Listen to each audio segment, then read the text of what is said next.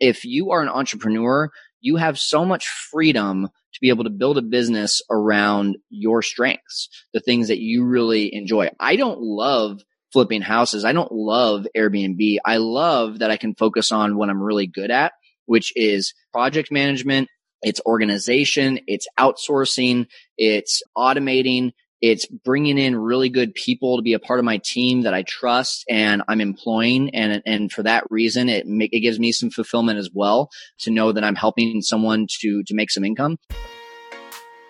I'll never forget that day when I asked myself the question, is this it? Is this all there is to strive for in life? That day, I set out on a journey to find more. Now, I am sitting down with the most fulfilled to teach us the tools and tips they use to get there so we can do it faster. Think different, earn different, live fulfilled. This is Contrarian Cash Flow. Welcome back. Got Kyle Stanley with me this afternoon. Kyle, how are you doing? I'm good. Thanks, John, for having me, man. I am super excited to have you here. So Kyle is the host of the Fearless Investor podcast. He is a real estate investor, educator, and Airbnb expert. Kyle, what are you working on right now? Working on expanding my business to Arizona, actually. I'm in California right now, have been for the first 2 years of business, and got a passion project going where my best friend and I are actually going to be just copying and pasting what I'm doing in California and moving it over to Arizona. So that's super exciting for me right now. Nice, man. Well, I'm super excited to see where that takes you with the success you've had so far. So one of the big points I like to touch upon is your journey. And so I think yours is so intriguing from the standpoint that you did a multitude of different careers. You were a sportscaster in a previous life. You had done the fitness industry. You were a sales rep as well. So I guess kind of give the audience an idea of, how'd you go from that to now living full-time as a real estate investor, Airbnb expert? Yeah, I mean, that's kind of the life of entrepreneurs, right? Like, we don't get it right the first time. It's very rare that we get it right the first time. And that was something I just had to be patient with. I just knew early on in my career out of college when I got into sports anchoring, I thought I was in my dream career. I thought I was going to be, the next ESPN guy or like Sports Center or play-by-play guy for the Cubs, which is my team. Go Cubs, go. But the reality was very quickly I realized when you strip me of my ability to be creative and you tell me how to do something, I become stubborn and I say, no, screw you. I don't want to do it your way. I want to do it my way. And so that told me very early on, like, I needed to be my own boss. And so 24 years old, I started a new business. I'm making videos for high school athletes, helping them to get into college. I think that I'm going to, take this thing to the top because, I'm a business owner and, freedom, right? Well, I was very much the opposite of free. I was financially strapped. I didn't have any mentorship on how to build a business. So I did it the wrong way. I capped myself out. And, it was one of those things that everyone from the outside that was seeing me run a business kept on, saying, oh, he's got this great business. And everyone from the outside thought I was successful. And internally, I was just like, oh my gosh, I'm making literally $20,000 a year and working about 80 hours a week. This is miserable. And so I just had this ego of like, I can't quit. I can't quit because everyone else is seeing me and they think that I'm successful. But what I realized is that you don't quit on the dream, you quit on the vehicle.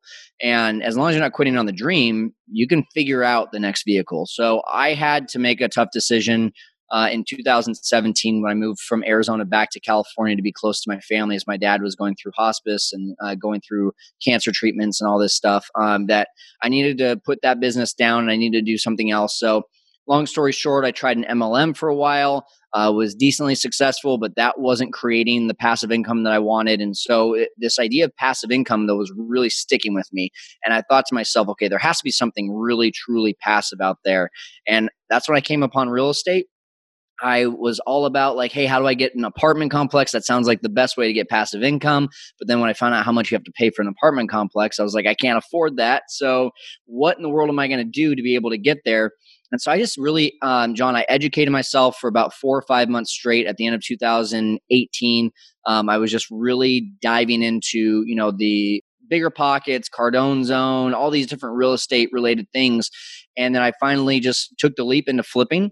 Fast forward now today, flipping is kind of my bonus income in my business, but Airbnb has become the main thing for me. And it was funny because I was kind of sitting on Airbnb as like a hobby for about 4 or 5 years. And then when I finally took it seriously, man, it just exploded to the point where now we're running about 22 to 24 listings here in Fresno, California. And we just got our first 2 under contract in Arizona as well. So it's very exciting. Nice, man. Well, congratulations on the Arizona contracts. That's awesome. Thank you. Well, so a couple things you touched on there that I would like to go into a little bit more detail is kind of like you said, the entrepreneur is, you're constantly iterating on these ideas that you think are going to work. And so I just like the fact that you're open and honest about the success, right? It's not just a fly by night. Hey, I stumbled in an Airbnb and now I've got all these listings and now I'm kind of just doing what I want when I want. So what was it mindset wise that kind of propelled you to continue going when you did face some of those struggles? Yeah, again, it kind of goes back to what I said. You never give up on the dream, you just give up on the vehicle. So I just know I've always wanted to live life on my terms. And I don't want to have to check my bank account. I don't want to have to think twice about going on a vacation. I don't want to have to think twice. I can tell you this too, when you're financially strapped, it's the most selfish place that you can be. And when you're only considering how much money is in your bank account because you're so stressed, you don't have time to think about the well-being of other people because you aren't even well. It's just like, when you go to put on your mask in an airplane, you have to put yours on first before you can put the child's on right next to you. If you're in debt, if you're struggling and you're expecting to still be able to help other people, you're really living a lie because you can't even take care of yourself. So, yeah, that was the big thing for me is I just knew if I want to be financially free, I had to take care of what the dream was. And so I wasn't about to give up on it. That's a great perspective. I haven't heard it said, just that way, but I mean, that's a really great perspective in regards to how it impacts the others around you when you're so strapped and focused on providing means, be it family, shelter, whatever the case is, because that's obviously got to be your number one. It's hard to really reach a hand out and help others to kind of get a leg up as well. So flipping is interesting. So I've gone down that path myself too. And I kind of like how you put it, how it's kind of your bonus side income right now, because there's some challenges within flipping in and of itself and the amount of work and the funny stories that I guess maybe they're not funny at the time, but that end up coming out of the scenarios. So when you got into real estate, what really started you down that path and how did you get to Airbnb through, all these different avenues that you pursued? Yeah, I kind of skipped over it there in my journey. I didn't want to talk until I was blue in the face there about everything that I had done. But essentially, I bought my first home in Arizona in 2014 to live in. And a buddy of mine told me about Airbnb. And he was like, yeah, total strangers just sleep in your extra room and all you got to do is make the bed. And I was like, that sounds super sketchy, dude. And he was like, call it sketchy if you want. But I just made $7,000 in the last 5 months doing this as an apartment in Las Vegas. And I was like, okay. Like I'm right next to spring training facilities. I'm in Phoenix. Like this has got to work. If it's working in Vegas, it's got to work there. And if it's a personal referral from a buddy of mine, I guess I'll take the leap. And so I just was doing it as a house hacking method in Airbnb for the first 4 years. And then basically when I moved back to Fresno and, you asked about the flipping thing, when I was doing all of this research, I couldn't figure out like which part of real estate I wanted to get into. And so like I really wanted the passive income, but I knew that there was something I had to do actively, whether it was a job on the side or if it was something within real estate. And so I was just waiting for that one thing to just make sense, like just fit all of my strengths. And that's the one thing I would say about the business of real estate is that if you are an entrepreneur, you have so much freedom to be able to build a business around your strengths, the things that you really enjoy. I don't love flipping houses. I don't love Airbnb. I love that I can focus on what I'm really good at, which is project management, it's organization, it's outsourcing, it's automating, it's bringing in really good people to be a part of my team that I trust and I'm employing. And for that reason, it gives me some fulfillment as well, to know that I'm helping someone to make some income. So long story short, I saw that with flipping and I saw that, raising money. And I was like, you know what? I've always been in sales. I bet raising money will be just like making a sale. So like, I think I can do this. And so that was January 6th, 2019. I got my first contract for a flip under contract February 15th. So about 6 weeks later, it was a very moderate type of deal where I wasn't going to make very much, but it was giving me experience. And so I got the experience I needed. And I did about 4 flips my first year, but right around May of 2019, I was like, you know what? I keep doing Airbnb, and I guess this is kind of like a version of real estate, right? So what could I do instead of just house hacking out of a room? What could I do with an entire house? So I got curious. I went out of town for a weekend and I hid my stuff in the closet and I put my entire house on Airbnb. And in 3 days, I made $450 while on vacation. And I was like, what just happened? And how do I do that again? And so I just got really big on, again, education, listening to podcasts, buying some courses, and I got into the arbitrage model of Airbnb, which has now led me to arbitrage. Basically, the long story short, you lease it from a landlord and then you sublease it on Airbnb. An amazing way to get into it. But really now, like, my portfolio is a little bit of arbitrage, a little bit of ownership, and a lot of management for other people. And so that my big thing with Airbnb is what I love is that you can get into this with little to no money or with other people's properties, and that's a beautiful thing. So that's really where we've been able to expand our business, and that's why I love Airbnb, is because it's very, very low risk if you do it the right way. I just love the perspective that you have about, finding your strengths and, aligning what you were doing within those strengths. And I think that was one of the challenges that I had personally within flipping as well, is I'm the farthest person from handy ever. I didn't have the majority of the tools needed. And I'm also a sucker for a sob story, so anytime the contractor's like, oh, I got to get paid today, I've got this bill or whatever the case, I would always fall for it. And, I'm a sales guy, so I'm more like the tip of the spear. So my organizational skills and my efficiencies and project management are things that leave something to be desired. And so I think that's just such a great point, is really, and what I like about you is you're so intentional around what you're looking to do and where you're positioning yourself to be as effective and efficient within the business as possible.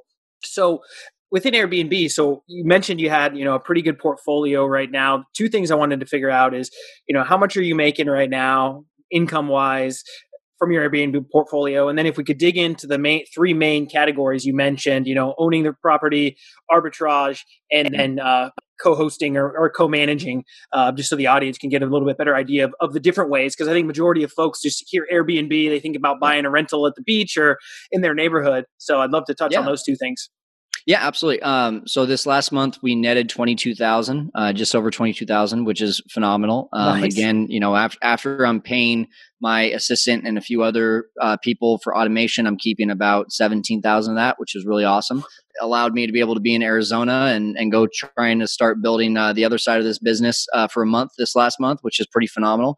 And again, like, $22,000, that literally was my entire earnings in 2014.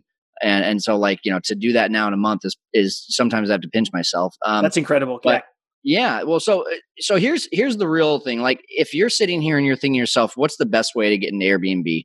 The number one thing I would say is talk to a landlord right now, right away.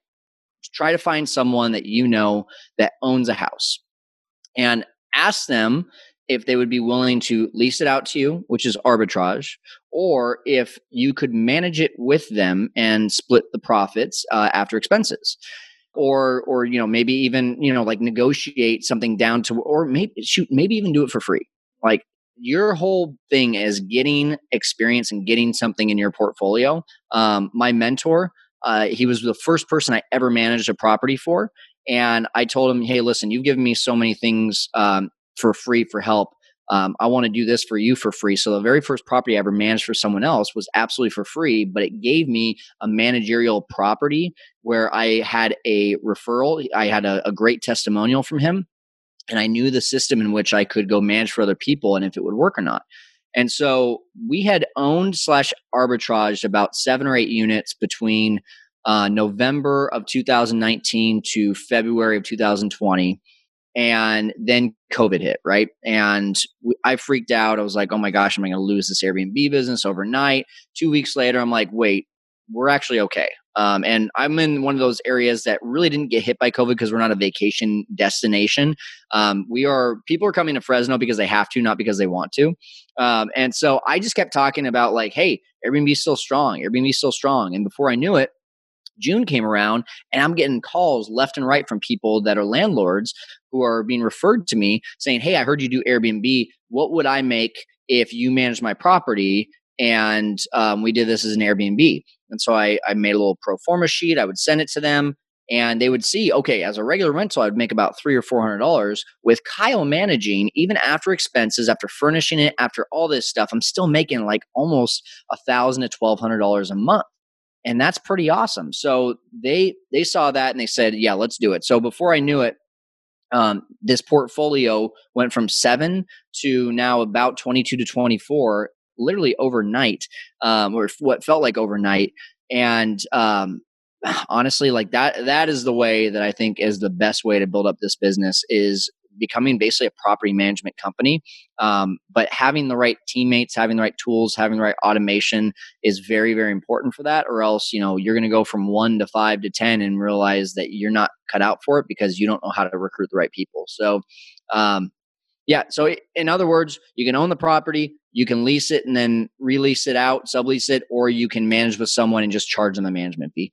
And I think for even myself, looking at Airbnb initially, it was always just, hey, you got to buy the property and then you lease it out by the night, right? That was just always the way I looked at it. So that's why I've really enjoyed listening to your podcast and your content, is because it really opened my eyes. And I know the arbitrage thing is a little bit bigger. I know a lot of people are more familiar with it now than before, but I just love the fact that, again, you were able to see an opportunity in the market and then that intertwined, right? So you've got income streams coming in from multiple different avenues, that if some of the people that you're managing properties for sold them, or if, for whatever reason, some of the properties within the portfolio, didn't end up having as strong of a month as you needed them to, you're insulated to some extent, right? You're not dependent on one property, one strategy, single point failure. And that's what I really like, is that you're diversifying. You're siloed within Airbnb to an extent. Obviously you've got the flipping as well, but you're also hedging a little bit within Airbnb if something were to happen. And so within the, I just lost my train of thought. That's okay. I just want to say something while you're thinking of that. We do have a lot more turnover when it comes to managing other people's properties, which is fine because we're not losing anything. We don't have any financial investment into that. So literally, when someone says, "Hey, will you manage for me?" I just added about $500 to $1,200 of cash flow with no money in the deal. So the way I look at it is, hey, if that goes away, I was blessed to have that even to begin with, and if I treat people the right way, more and more referrals will come my way to where it really doesn't matter. I mean, we fully expect to be at about 30 properties, within the next 4 months, and so 30 versus 22. I mean, I'm happy either way. Yeah, that's excellent scale. So I wanted to ask about Fresno, right? So, I mean, you're not doing this in, Metropolis, you're not in Miami, you're not in, well, I wouldn't say New York right now, but you're not in Las Vegas, you're not in Nashville. So, for people that are kind of thinking to themselves, hey, I don't know if my market or my area is right for Airbnb. I mean, you're making it happen in Fresno. Like you said, people are only coming there if they have to. So if you think you can make it happen in Fresno, I mean, is this something that people can do in almost any market? Yeah, absolutely. I would really suggest going to AirDNA. You can either Google AirDNA or I've got my referral link, which is just bit.ly.com/AirDNA.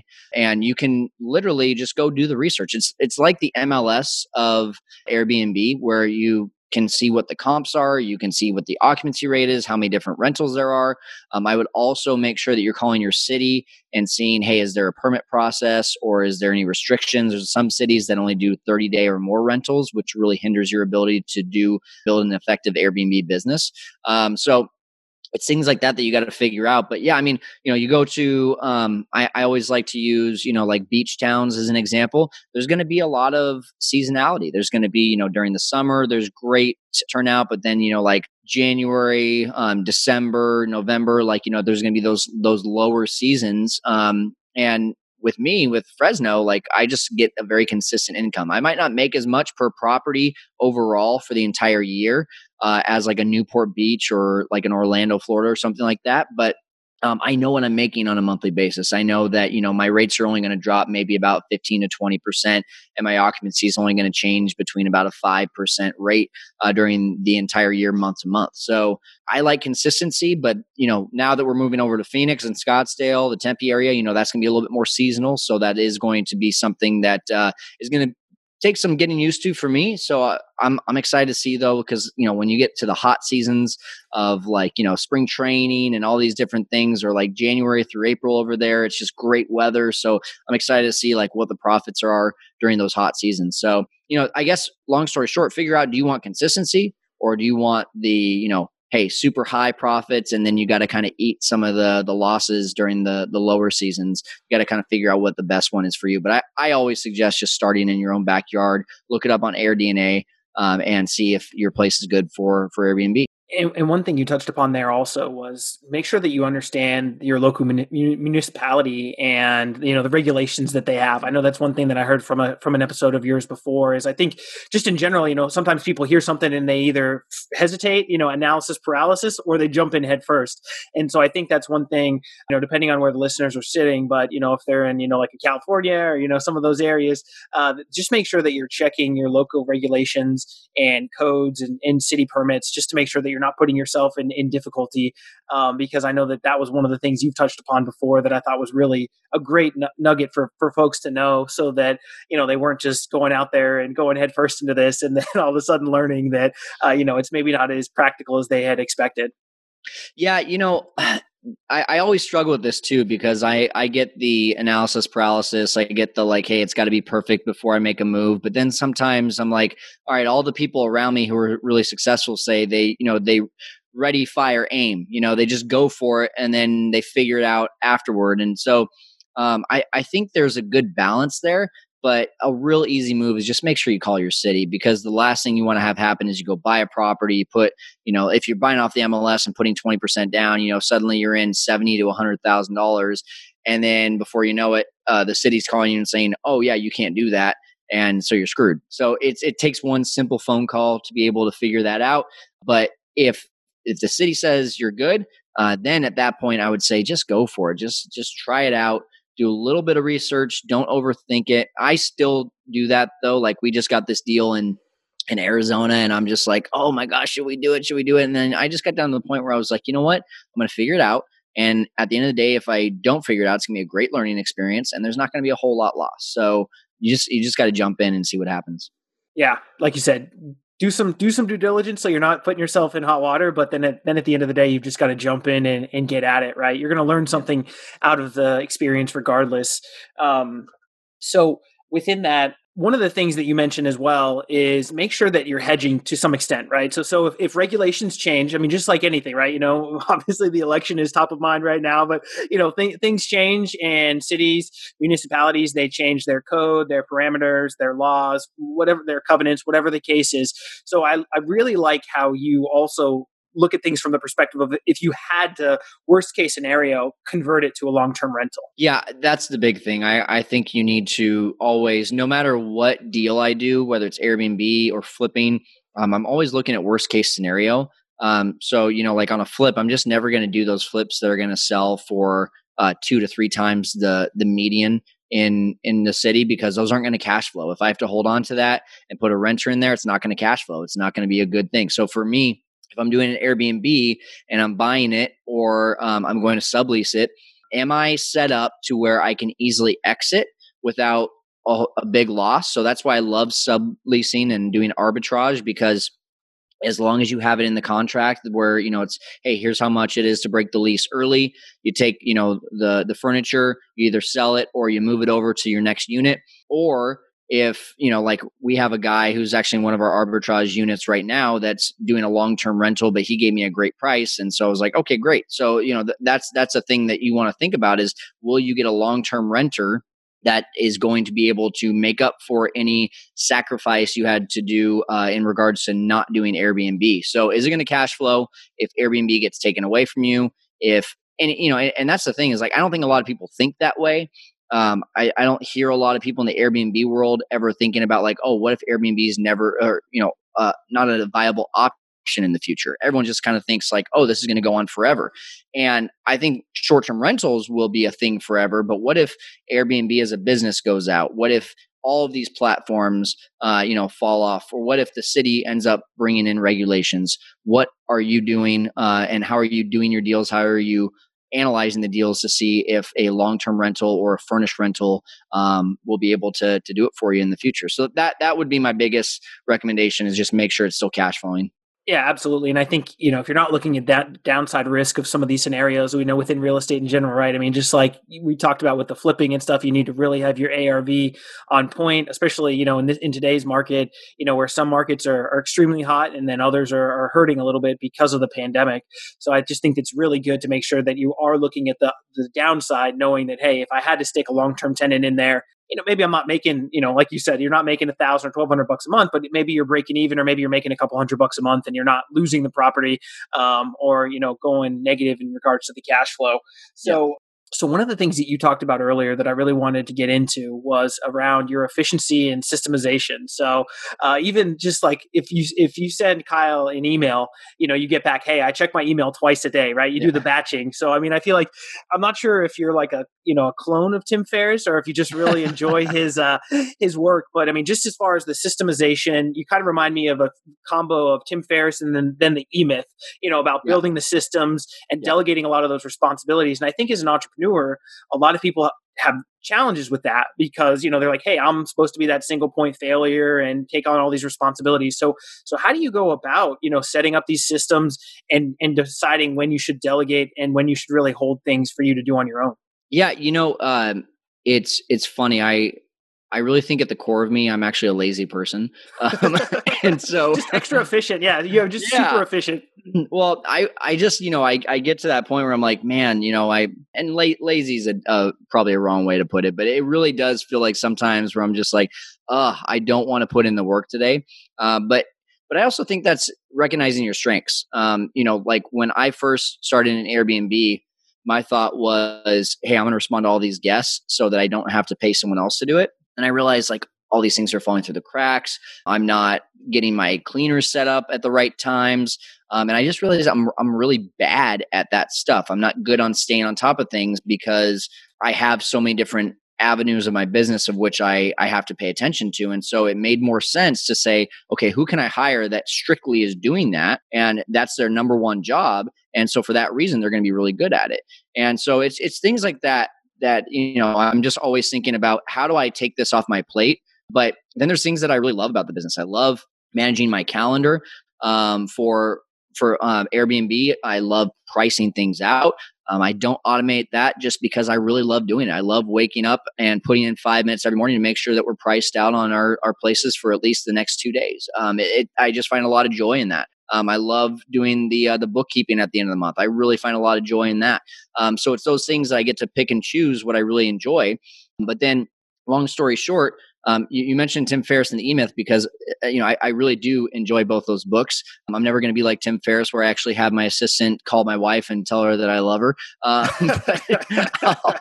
do that myself when I do eventually have a wife. But I love that book because there is so many different things that a lot of people say like, oh, I'm always responding. I have my email is so busy, or my text. I'm always on my phone. So many people want me. No, so many people are responding to you because you're responding to them. And so that's still something I struggle with, though, is like, just even though it says I only check my email twice a day, sometimes I am checking it as much as twice an hour, just because I get in that mode where like I'm doing that, but I know I need to back off. So I love that you brought that up. But at the same time, I really want to talk about the entrepreneur thing, because truly I'm not an entrepreneur. According to E-Myth, I am a manager. I'm not a technician in my business anymore per se for most of it. Still technician in some regards, but I manage a lot of the day-to-day stuff. And then one day I'm going to be an entrepreneur where literally this thing runs and grows on its own without me even having a pulse on how it's going. I get to see, eventually just what is going on in the business in terms of profits and everything, but I don't have to check in with people. I don't have to do all that. That is the ultimate dream of where it goes. But I think that's the big thing, is that, we get into this mindset of it. I'm the only person that can do this. It has to, and then before you know it, you're a jack of all trades and you're a master of none. And so I want to be the master of what I love in my business. And then I want to outsource the things that I don't love, or the things that I feel are really heavy. I want to focus on the things that feel light, that feel like, okay, cool, I'm going to do this because I really enjoy it. And then I'm going to outsource all the things that feel real heavy. Like, I don't want to clean the properties. I don't want to talk to the guests. I honestly have very little patience when I talk to guests. I think a lot of them are just not the sharpest tools in the shed. And so I don't think I'm going to respond very kindly when they say, hey, how do you turn on the AC?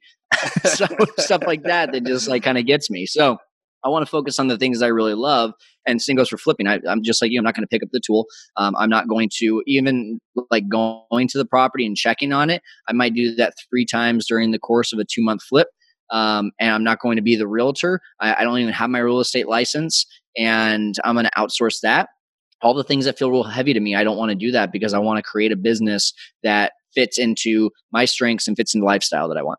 One of the things you've talked about before is, by wealth is measured by the availability of choices. And it's nice that you're kind of able to weave that within, holding on to what you like and what brings you joy and fulfillment, right? From the business, and then being able to delegate the other options that you don't quite, care for as much. So I wanted to touch on that a little bit around the wealth measured by availability of choices. So, what kind of got you to that point where that was more important to you than, being able to do what you wanted on your terms versus, hey, I've got to build this, because now you're at a pretty good point. $22,000 a month, $17,000 a month net. That's a really good clip. But what made you stop thinking, that the goal was to amass this massive fortune versus, kind of the availability to do what you want when you want? Yeah. I think COVID honestly, like kind of really opened my eyes to that. And, you hear a lot of people talking about like, getting back to the family and getting back to the core of just being at home.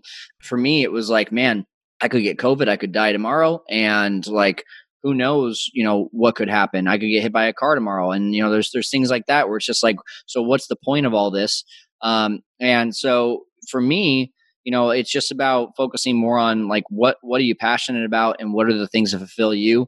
And focusing on especially, like, how are you giving back to others and how are you making a lasting impact? I think about it a lot where it's like, hey, how many people would be at my funeral? If I don't feel like, if I pass away, sooner than later or later in life, like you really find out the measure of your impact by the amount of people that would show up to your funeral. And my dad, that was like the first time I really like noticed just how much of an impact that my dad had when he passed away.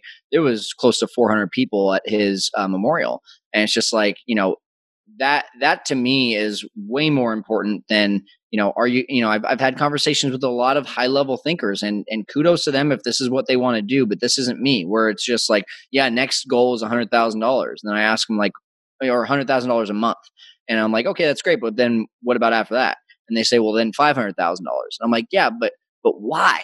Like, and a lot of them say just to prove that I can do it. And I'm just like, that just feels so empty to me. That feels like, you're just always going to be bored until you reach that goal. And then you reach that goal and you get that like real quick shot of dopamine, feeling really good about yourself. And then you just kind of like, well, what's next? Like if you ever saw, what was the documentary Free Solo? Did you see that, John? I have not seen that one. I've heard a lot about it. I need to check it out. Yeah. So, this guy's climbing mountains and, he's doing it without a rope and like it's super dangerous and it's just an adrenaline rush. And he ends up doing El Capitan here in California.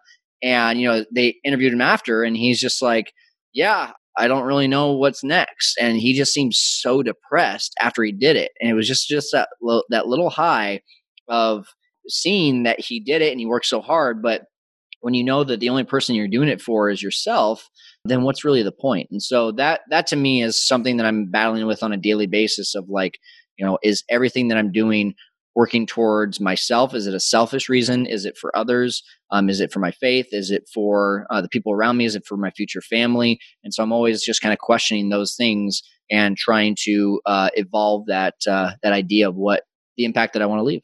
Well, you just touched on something really important to me and something that I've kind of wrestled with myself in regards to, a lot of the books I've read around psychology and mindset and fulfillment have really spoken to the value of relationships in our lives versus, nobody on their deathbed says, hey, I wish I could have worked an extra day or I wish I could have made an extra $1 million or an extra, even $10 million, right? They're like, usually it's, hey, I wish I had more time with my family, my loved ones, those around me that mattered the most.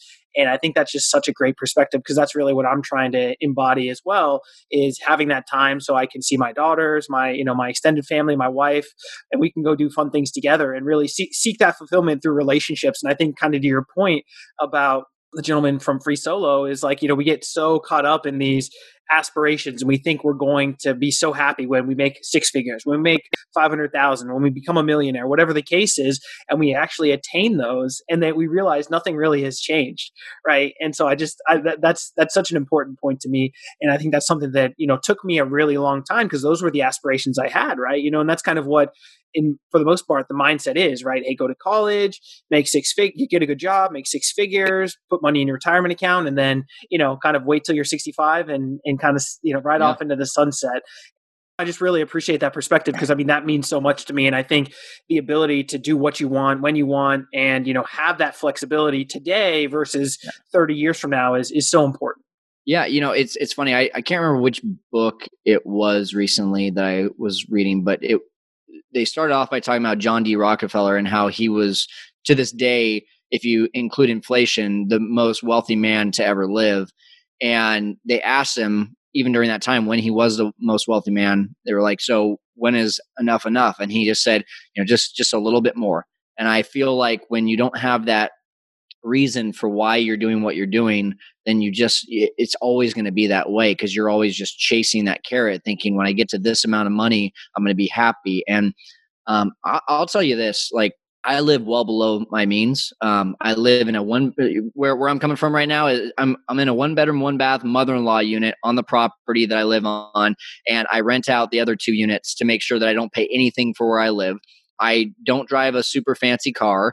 I'm not spending money on toys because those aren't really the reasons of why I'm trying to amass wealth. I want to just make sure that whoever I'm leaving this to, whether it's family or loved ones, that they're going to be set up and they're going to have options. Because for me, I had options because of my dad. I was able to go down the entrepreneur route because I knew I had a parachute behind me that if something were to happen, then I would be able to fall back on something. And for me, it wasn't an excuse that I used. It was a opportunity that I used. And I want to be able to do the same thing for, the kids that hopefully one day I'll have. So that to me is way more important than the kind of watch you wear or the type of car you drive or the type of house that you live in. That's so powerful. I really appreciate you sharing that. And I couldn't agree more. And that's a lot of the reason why, that a lot of material items aren't important to us. And, we try to do a good enough job living below our means, for the most part. But I think that's something that we still struggle with too. But no, man, this has been awesome. So let's wrap up with the Contrarian 3-pack here. So I know you've done like a lot of different things within real estate and kind of all over, but what would you say is the most contrarian investment that you've made? Yeah, it's probably the house I live in. I got an investor to put up $45,000. We bought it straight off the MLS. I live in one of the units, so we tried to do an FHA loan, but FHA just was taking forever. So I just did a conventional 5% down.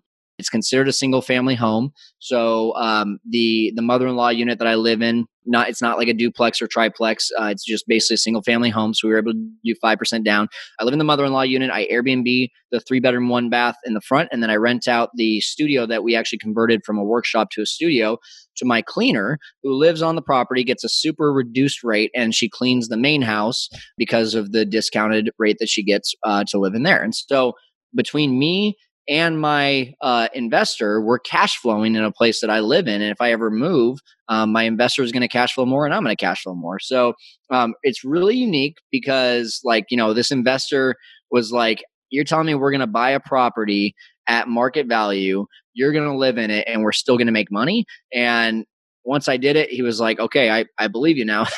But it was just one of those things. I actually just talked to him yesterday and we did a little video testimonial, and he was just like, I thought that Kyle was crazy when he presented this deal to me. But that's what's great about Airbnb. There's so much margins for being able to make money that it really creates some great opportunity. Man, like I said, if Airbnb ever goes away, I can rent out all 3 units separately and still be cash flowing, and he'll cash flow too. So it's a pretty beautiful thing. That's super creative, and I just love that creativity. And like you said, I mean, that's what's so impressive about Airbnb, because obviously, if you had to lease those out all on individual tenants, you making decent money, but the fact that you could do it with Airbnb obviously juices those returns so much more. So, so you talked about time freedom, but what is your favorite activity to do with friends and family when you're not managing the businesses and doing all the Airbnb stuff? Yeah, traveling. I love to travel. I get bored being in the same place for too long. And I'm not talking about moving a lot. I'm just talking about, if I'm I'm in Fresno for 3 months, okay, it's time to go and do a little 2-week trip somewhere. So I love doing traveling, especially I'll go travel to a random place that a friend lives in that really isn't a vacation getaway, just to have those relationships and to see friends way more than I'll go to a private island or anything like that. I'd much rather spend the time with friends and family on a vacation. Absolutely. Absolutely. And then lastly, what does offer you the most fulfillment in life? Offers me the most fulfillment in life. Just knowing, I think it just goes back to making an impact, knowing that I am making a difference in someone's life. My assistant is a real great example. She got paid a good amount a couple months ago, and she, just it seems like on a every 3 to 4 month basis, I'm getting a text from her being like, I just can't tell you how much this job has changed my life, and has just helped my kids and helped us to be able to do more for our kids, and it's just stuff like that. That like if I make that kind of impact on just one person, I know I'm doing something right. So to me, that definitely is the most fulfilling thing, making a difference in someone else's life. Very cool. Well, Kyle, this has been an outstanding conversation. I really appreciate all the knowledge you've shared, and I know the listeners are going to get a lot out of it. So what's the best way that they can get in touch with you out there and check out your content and podcast? Yeah, everything is at fearlesskyle.com. Everything from the YouTube channel to the podcast, my Instagram. We have a great Airbnb profit calculator that you can download, straight from the website. And so a lot of different options there. Or if you would rather just go and connect with me on Instagram, it's Fearless Kyle. Awesome, man. Well, looking forward to hearing the stories of when you get to 30 units and maybe 50 here in short order when you're rocking it out in Phoenix and Scottsdale. Let's hope. Until next time, live fulfilled. Thank you for listening to Contrarian Cash Flow.